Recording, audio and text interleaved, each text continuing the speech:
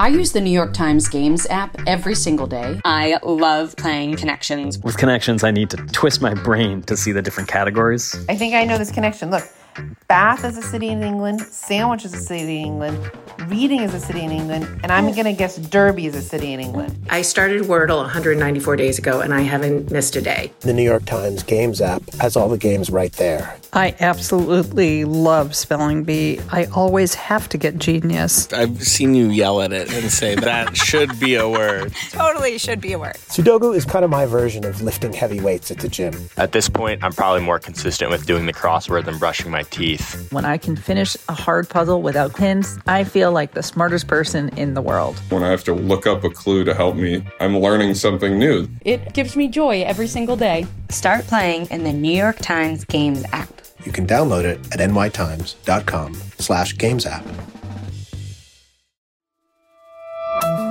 From the New York Times, I'm Michael Barbaro.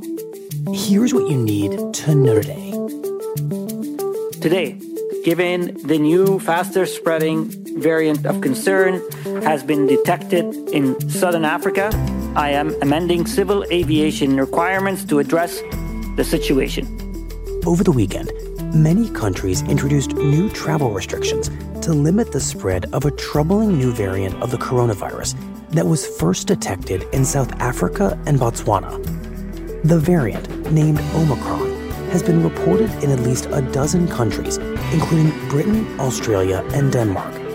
That has prompted governments, including the US and Canada, to temporarily ban most travelers from countries across southern Africa.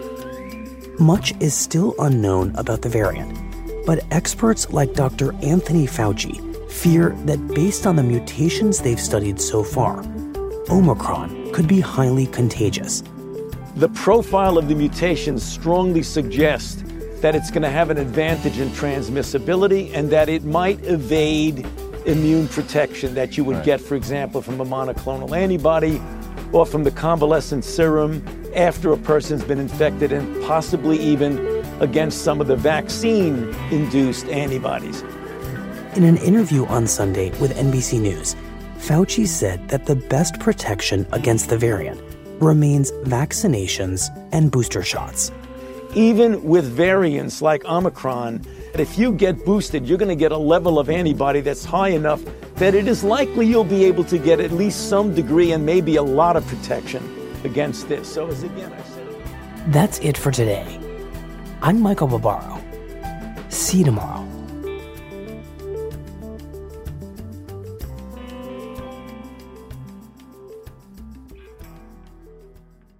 This podcast is supported by the Freedom From Religion Foundation. I'm Ron Reagan, an unabashed atheist, and I'm alarmed by the intrusions of religion into our secular government. That's why I'm asking you to join the Freedom From Religion Foundation, the nation's largest and most effective organization of atheists and agnostics, working to keep state and church separate. Phone 1-800-335-4021, 1-800-335-4021, or visit the Freedom From Religion Foundation at ffrf.org. Ron Reagan, lifelong atheist, not afraid of burning in hell.